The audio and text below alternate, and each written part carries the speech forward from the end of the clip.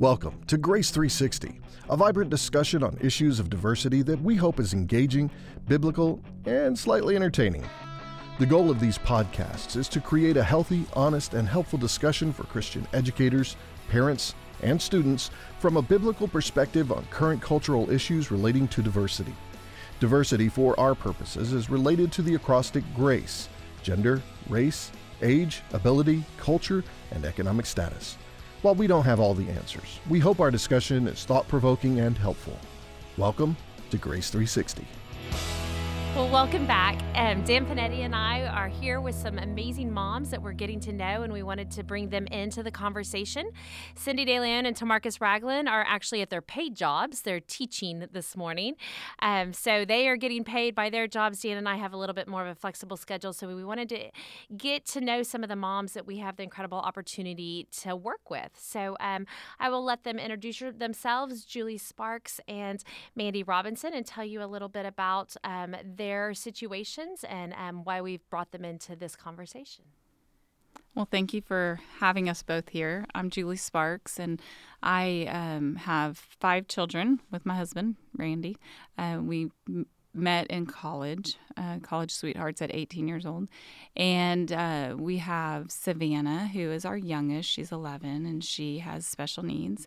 And then we have Corbin, who is in 7th grade, and our twin girls who are in 9th grade, and then we have a junior, all at Prestonwood, a private school. Hi, I'm Mandy Robinson. My husband David and I, we have been married for nearly 11 years, and we have 2 daughters. Our oldest is 8 years old. Her name is Isla, and she attends Prestonwood Christian Academy. She's in 2nd grade.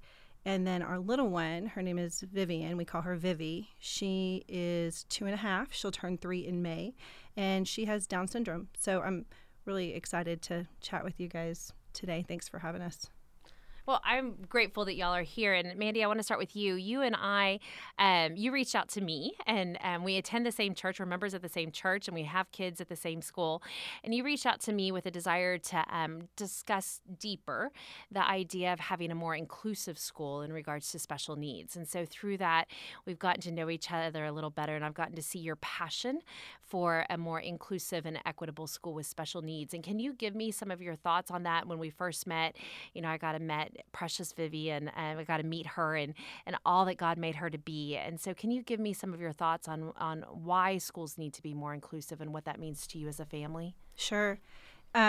We actually found out about Vivi's diagnosis when we were about 10 weeks pregnant. We found out, hey, if you have a blood test, you can find out if you're having a boy or girl really soon. And we thought that was pretty cool. So we said, why not? We had never had a genetic test before, and so when we received the call that it was most likely that Vivi has Down syndrome, you go through a period of questioning all of the things that are going to happen in your life. And I feel sad to say that it was a grieving process because you have this expectation of what you think your life is going to be like. One of the first things that came to my mind is, where is she going to go to school, and what opportunities is she going to have? At that point, Isla, our oldest daughter, was at PCA, and it was just heavy on my heart. And I just remember thinking, what is this going to mean for her future? And that was also coming from a place of not knowing a whole lot about Down syndrome and not knowing a whole lot about what opportunities were out there for special needs. And so as we progressed and found out a little bit about the school system, it became very clear to us that the options are a little bit limited. The public schools by law have to be held to a certain standard and have to have modifications for children that may have challenges or needs. But unfortunately, Christian schools are not held to that same standard. And I don't think anyone's intentionally excluding kids that may have differences or needs, but there's not really a support system there.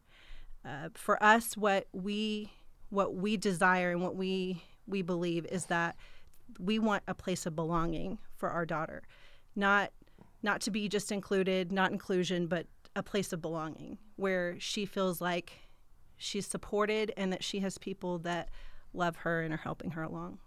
And Julie, your daughter's a little bit farther along the path with this. Can you give us some of your experiences and thoughts in regards to the initial realization that your daughter had special needs and how that played out in regards to education and your family? Sure. Whenever we were pregnant with Savannah, I knew something was different from the beginning. She's the last of 5. And I kept bringing that up, and everyone kept reassuring me, oh, no, she's fine. She's just a little smaller.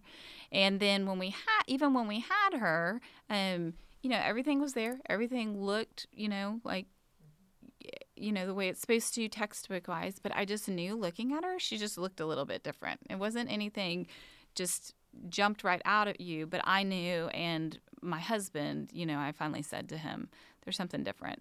And then when she wasn't eating well when we were in the hospital, and she had lost a little bit too much weight, she earned herself a trip to the NICU. And when you're in the NICU, you get every specialist under the sun. She was the healthiest kid in the NICU, okay?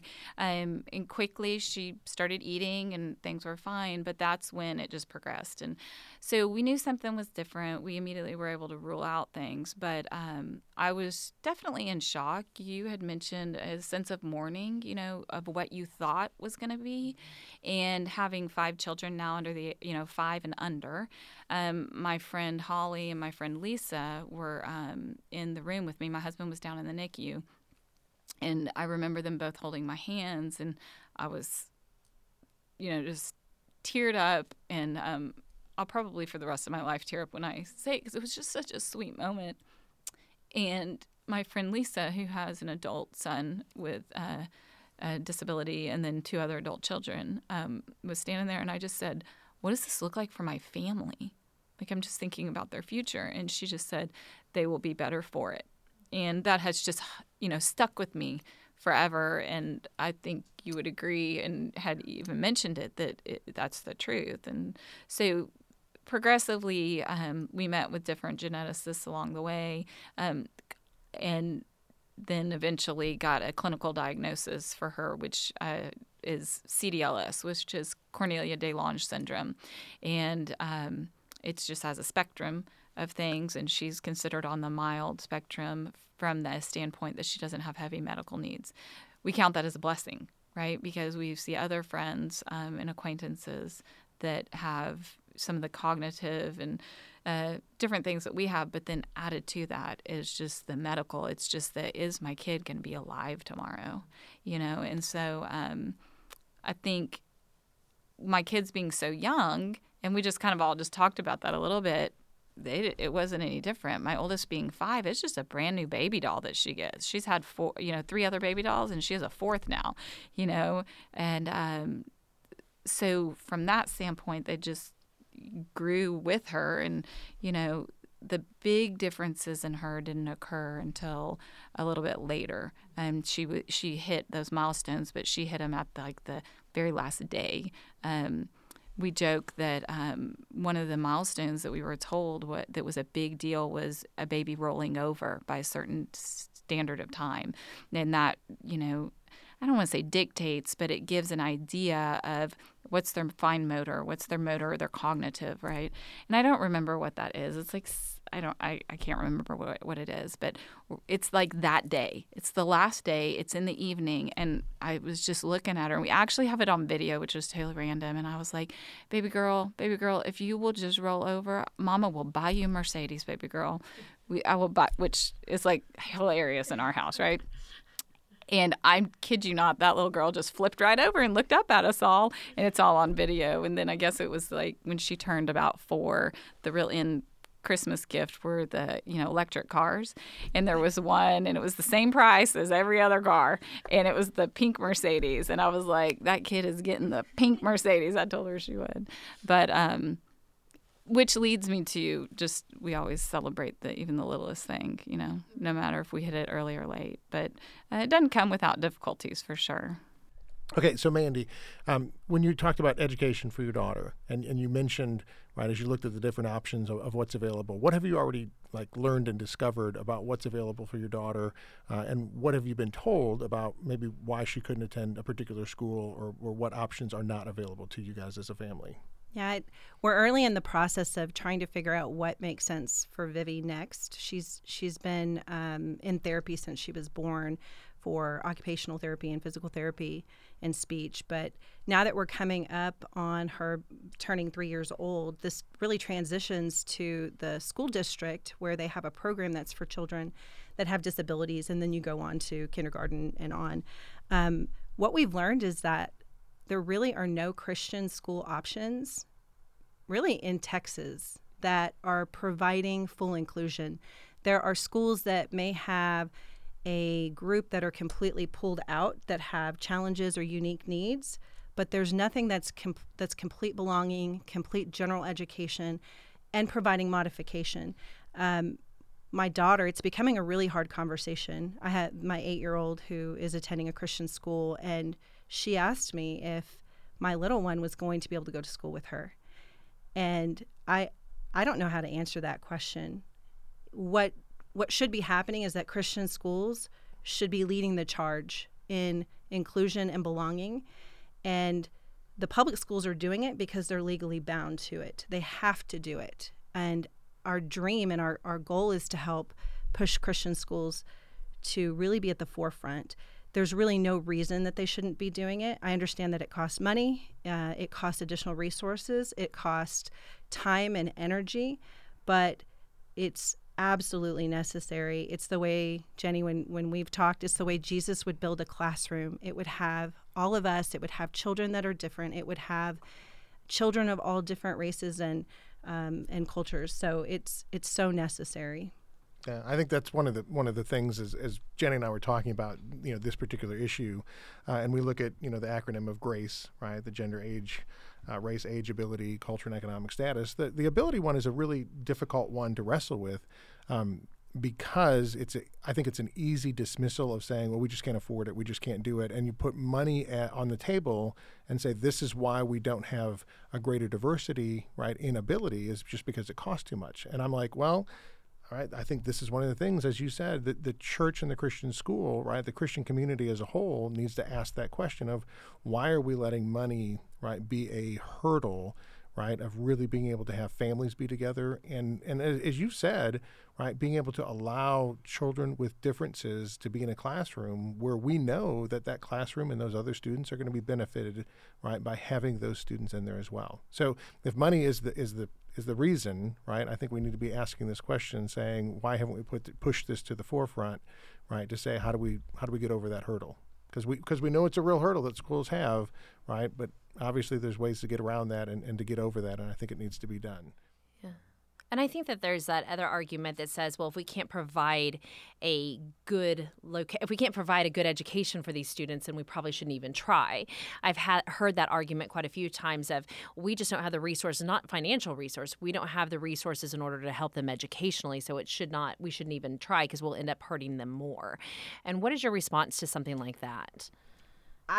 It doesn't make sense. If I'm just being honest, that if we can't provide it and we don't have the resources, then we go find them. We are in the wealthiest area one of the wealthiest in the entire country. There is money out there. Fundraising can happen. We would be able to bring together a group, in my opinion, that could serve children and provide a high level of education, just like they are to your typical children. So the resources are out there. There are consulting agencies that will come out and work with you on what you need to do in order to modify and create a environment of inclusion. I don't see any problem that we can't overcome. And there are families out there that need this. In fact, when you say that it's because there's a money issue, I think that schools are missing out on a tuition opportunity. If I have 2 children and I'm putting one and I have another, I don't know that I'm going to be able to keep my other daughter at a different school because the message is so wrong, in my opinion. And then when you have the families that are splitting their children up, they're missing the opportunity to get additional tuition because they're putting their child somewhere else. I know something else that we've discussed a bit is the impact of special needs on the siblings and what that looks like. And I know, Julie, that's a passion of yours, is that we don't always consider how siblings of kids with special needs, how they process life and how they do things. And so could you give us a little insight into that? Sure. My my kids have always just kind of mothered, our littlest Savannah, because she's the baby of the family. Their friends have been around her forever, right? And so she thinks of their friends as her friends. So I have 3, just to put it in perspective, right now I have 4 teenagers, 3 girls that are in high school. So sometimes I think that's more challenging than our little ones' challenges, just with the emotional aspect of life. But with all those girls, we have 1 boy in the mix, but with all those girls, they've always been very, very sweet, very kind. My twins that are now in 9th grade, they've said to me before that Savannah was able to show them who their true friends were. And I had a long conversation with them about that, because I said, just because somebody doesn't come around and because it makes them uncomfortable doesn't mean they're not a true friend. It's exposure. It's all about exposure. I mean, y'all have talked about that so much, which I've loved hearing in the car when I'm listening to y'all. But they said, the ones that keep coming back are the ones that they feel like they're going to be their lifelong true friends. And with that, it does get, I think when they were younger, they had a little bit of anxiety when we would bring Savannah to events. Not that they were ever embarrassed by her, but when they're really young, right? Little kids don't care. Like, you can throw your goldfish in the air, you can wet your pants, whatever. Kids just don't care at that age. But you get to that kind of preteen, teenage part where, the kids are combing their hair a little different, maybe actually brushing their teeth in the morning, that kind of thing. They start, having self-awareness. And so I think that was when my kids, just had a little bit more anxiety about, if Savannah was at something with us and would have an outburst or just upset, then as they've become more into high school, again, they're at that phase where, well, they don't really care what anyone else thinks right now. This is their life. This is their sibling. That's a good thing to me, right? That's like you said, that's where we're getting a blessing other kids aren't, where we're putting ourselves aside, and we want our daughter to be a part of us in everything we do. In the classroom, I mentioned to you earlier, we've had it both sides of it. One, we've had where we had an instructor that was actually threw out the R word here and there, and totally didn't. I even told my kids that instructor does not even realize what they're saying, even in the way they're saying it doesn't make it okay. And so I encourage them to say something in private, just go to them. And they didn't want to. They just were like, no. Well, we found out another student did. And then from that teacher realized, that my child was in the classroom, reached out to my child, well, me first, and asked me how the teacher should handle it. And I said, you should handle it however you want to, apologize to me and all that. And reached out to my child and was just so apologetic and, took ownership, spoke to the whole class about it, That was huge for my kid to see that an adult can even make a mistake and they can make it right. The flip side of that is my oldest was telling me about her history teacher talking about the Holocaust and talking about Hitler's mercy deaths, trying to just, get rid of the disabled community. And I'm waiting for her to tell me something horrible that the teacher said, right? And how she just sunk in her seat. And she said the teacher was so careful in what they said and making sure that it was a respected community. And she even said to me, the teacher clearly set the tone, because if the teacher had been any somewhat derogatory, not even meaning to, well, then that just opens the door for the other kids. And so, there's been things specifically socially and in education where my kids, like I said, have probably had a little anxiety in there. But again, and I'm always going to go back to it, they're better for it, because this is life, right? And they've learned so many lessons early on. They don't necessarily see things as odd. They see it as different. An example I'll use, if I can, is one day I took Dan's son, I was going to take him home. It was like an early release day. And they were both working at school, and so I'd offered to take him home with us. Well, they didn't live far from the school that Savannah was at, so we stopped and had lunch with Savannah. Well, when you have lunch in public school, you get to sit on the stage, right? You're not allowed to be amongst the general population. It's all protected, right? So we're on the stage, so the kids can see out over this mass of students, and you've got all the deaf ed is at her school, right? So you've got kids with blinking ears, that's what we call it, all over the place. You've got a little girl who keeps taking off her prosthetic leg and rolling it away because she doesn't want to put it back on. And her friend's telling her, you have to put it on or you can't play soccer today. Like, it's not odd, it's just facts. And so we're all sitting there and I'm thinking, okay, what's Dan's son going to say, right? Like, he's a great kid, but, what is he seeing? First thing he says, because we're at a school that we wear uniforms. This is a public school. They don't wear uniforms. He looks around and he goes, I can't believe they can just wear anything they want. And I will never forget this. This was years ago. And that goes back to me about when you're little, you don't see everything else, And so I think it's so important that we expose kids when they're little to these differences. And I think that's why for my kids, it's not a difference. It is their way of life. It's just like anything else in your family. Everyone has it. And so for their friends, it's been that way. I do know that, some of my kids have just internalized and stressed when they were younger about what does our little one's future look like. We are building our future that she will be with us in our home. And I just know that I've seen that stress in them.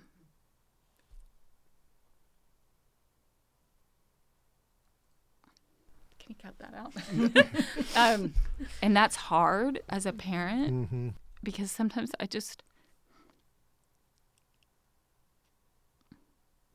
I want them to just enjoy childhood.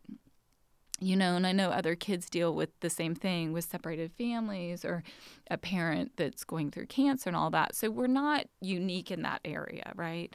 But so there's just different times where I think it's just an added stress. So, one thing is I work at the kids' school, and one of the things that we've been able to implement is when a teacher pulls up a roster, there's a red mark if the kid has a medical need, right? So they automatically know, right? They can go into their little contact and, automatically see if there's 2 parents or 3 or 4 or just 1, right? So there's a lot you can read from that. You can't, as a teacher, unless the kid has told you or the parent, this kid has a special needs family member. And so I'm always very grateful for the opportunity when we can share that. I don't ever want it a free pass or card to throw out, but it does impact how they internalize things. And, when you're talking in the future, the additional things that they think about. Can I ask a question just from a parenting standpoint? Because you talked about your kids, but as parents, right, with special needs children, how have other parents sort of responded to you, and what ways do you think that they could respond better? Because I know there's some things that some conversations you've had, some things that have been said to you that you went, right? For a person, right, who doesn't have a special needs child, right? When I meet you, when I meet your children, right, what are some pitfalls that I can avoid where you've said these are things that people have said, or things that people have done that I wish people didn't do? I would. It's so interesting because I've heard everything you probably can imagine. I've heard real derogatory things like your life is really hard. Like I said, people really feel sorry for you. To really connecting with Vivi and even crouching down, looking at her in her eyes, in her face, and talking to her. People use words and they don't realize the words that they're using. She's not a Downs kid. She's not a Down syndrome kid. She's not a special needs kid. She is Vivi who has Down syndrome. Okay. She is Vivi who has some challenges. And when you put the word Down syndrome, and I'd say this about autism or anything else, that is the title of who she is, it's not who she is. So I think if people can think about the way they're phrasing things and putting her first, she's a person. She's a person, and she's just different like all of us. One of the things my husband said when we were pregnant and I was going through a very emotional time after learning about her diagnosis, he said to me that we all have something. Mm-hmm. We just happen to know what Vivi's is while she's still in your tummy. And we're going to be just fine. And it's absolutely true because we all have something. We all have something that we're dealing with, we're handling, just like you said, with families. We all have something.